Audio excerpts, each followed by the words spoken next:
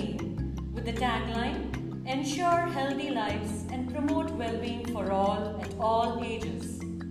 Our guest on this episode, worthy of all acclaim, is a man who wears many hats: a yoga guru, coordinator for blood banks and a blood donor himself, a multifaceted individual with his no carbon footprint, adopting cycling as a way of life, all of them as connotation to sustainability. Welcome Dheeraj to the show. Hello everyone.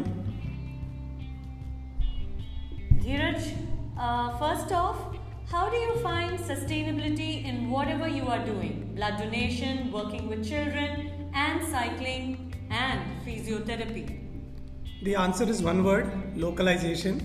So the program which I run in the community is called Stay Active.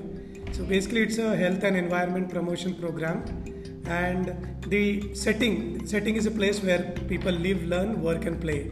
So I live in a community. My whole program and activities are conducted in and around the community. So in short, it is more sustainable with respect to time taken to access the services which is offered by Stay Active, whether it is an indoor yoga or physiotherapy treatment, or outdoors like cycling, neighborhood walks, green exercises, recreationals and voluntary work.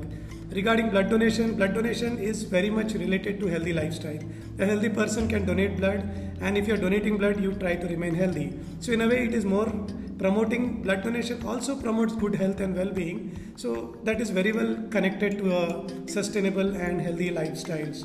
Cycling, yes, personally I feel it's one of the best way to keep yourself healthy and your environment clean. Short distance travels like visiting the local grocery, vegetable market or a place of worship, or even going to your own saloon can be made on a bicycle.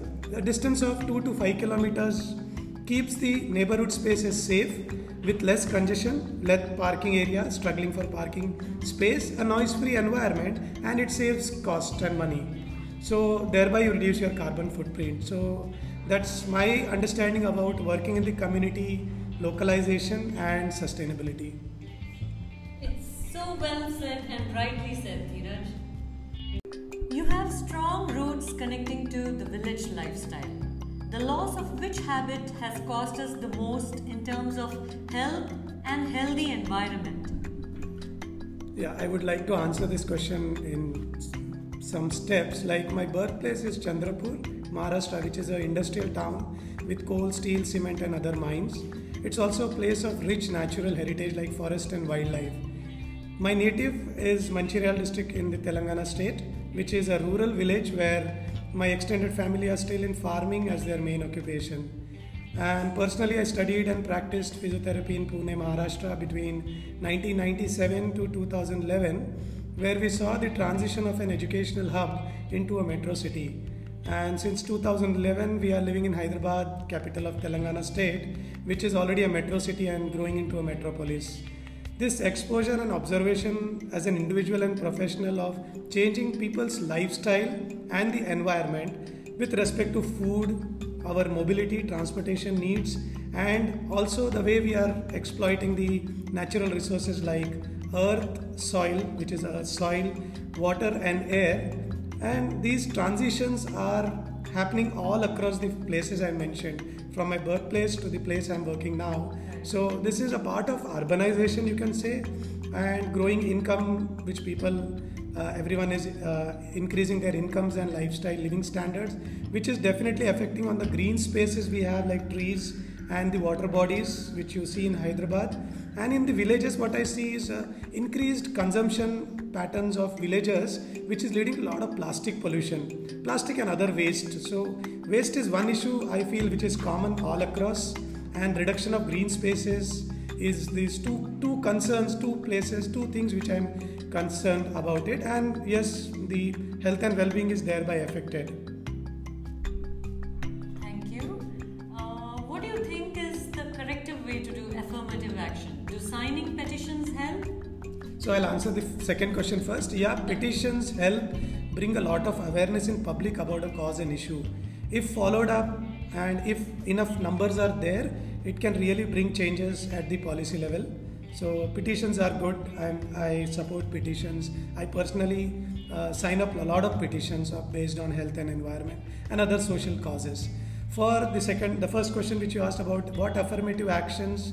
So from the developmental side, if you see, I personally believe nutcracker effect, which is nothing but solution or affirmative action both from top down, which is the policy level, and the bottoms up, which is a community level. So if both the actions are taken up simultaneously, we can address the issue. So we call it as nutcracker effect in the developmental sector. So that's the answer. Okay. Although I might not fully agree with you, I think having divergent views is very important for the benefit of all. Now let's talk about ESG compliance, environmental, social and corporate governance. Companies and startups that need to adopt this on their operations, wherein you seek investors who are socially conscious. Now, which government policy you think is often ignored, but more and more need to know about it? When it comes to sustainability and business practices, I think environment was always an ignored area by businesses. But if you see the recent developments with respect to sustainability as one of the major goals, and business practices getting into sustainability as their primary agenda. So producer pay principles, or you say the polluter pay principles. So businesses are now responsible for the waste or the impact they are creating on the environment, which is indeed, it's a very nascent stage. It is in a very nascent and early stages. But yes, there are businesses who are looking out for green investments or sustainable investments. So when people are ready to pull in their money into sustainable businesses, I think the way businesses will run will also start changing. So I think this needs a lot of awareness in public as well as consumers, that if I'm buying if I'm buying an object, whether it follows its recycle principles, or it is end-to-end, what we call it as end-to-end and complete manufacturing cycle back to its source, whether it is following those principles. So I approve or I support this changing responsibility on businesses. Okay, Dheeraj, that is actually very crisply said. I think we should now move on to your personal opinions. Should you have passion as your career? What are your words of advice to young minds who may not want to adopt a non-corporate career path such as yours? Yes, passion for your profession comes really after you realize, when you work for certain years in the chosen sector or profession. So it doesn't come all the time, but it is good once you know that yes, you can work in a non-corporate type of environment or a career. You can choose a career. So for all the young minds who wish to choose a non-conventional career path, I simply suggest to explore various subjects which are not the regular mainstream types. For example, courses and careers or subjects in wildlife, environmental studies, social work, specifically I'll mention, music, languages, political science, archaeology, anthropology. The list is endless. So I think there's enough scope for various subjects which are not the mainstream, and a student or young minds can really explore a lot. And there are places where you can access these education and courses nowadays, which was not possible a couple of years back. Yeah, right. So parents, if you're listening, I think there could be a word of advice to your children and quote Dheeraj's words. Now Dheeraj, on a lighter note, what is your go-to superfood, considering that you are a vegan now? Banana is one fruit I am having since I remember. So before turning into vegan or any time, banana is always my favorite fruit.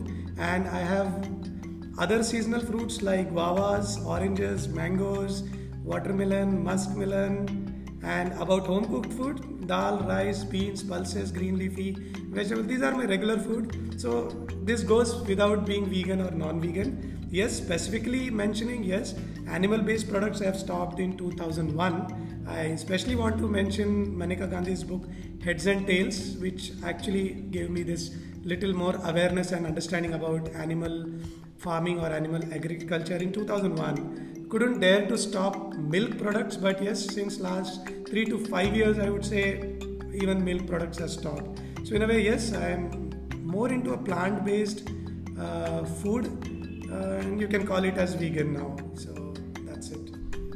Yeah, I think my son would be very happy when you mentioned the names of all the fruits because he's a fruit monster himself. But I think even we are vegans. If you actually see a normal Indian day, the food that we eat, if you take a typical South Indian breakfast, idli and sambar, they all are plant based, and Exactly. there's nothing that is animal based. Yes. I just think we need to be conscious of what is going inside. But that doesn't mean that I'm turning vegan at all. I am a monstrous monster. But yeah, that was. Thank you for giving us insight into the entire lifestyle that you have adopted, Dheeraj. Thanks a bunch for that. Does vegan lifestyle need supplements? Yeah, this is again a very good argument by non-vegan people, or generally it is understood that vegan people who follow vegan food lifestyle lack some nutritional. I am not an expert in veganism or not advocating veganism strongly at this moment, but listening and reading and researching on the subjects, I've seen athletes or sports persons who adopt a vegan lifestyle. They do take vegan supplements and they promote because their level of demands on their body is very high. So yes, supplements for particular individuals based on your lifestyle and activity levels, it is rare, as just like any other sports or any other activities. So yes, nutrition point of view, yes, it is required to have supplements for selected individuals. Okay, that brings us to this. Will you ever eat the Beyond Meat burgers that are made popular in the US? Alternative protein is a big industry now, and Beyond Meat and these companies are established in US, and even in India it is going to be big things. So this is personally for me, it's not required because I'm not a very addicted or very fond of eating meat or animal food. So for me it's not a big attraction, but this is a very good option for people who want the craving, the feel of the meat, but without getting into the cruelty of the animal or the food. So for these people, Beyond Meat burgers and all are a good alternative and they can explore.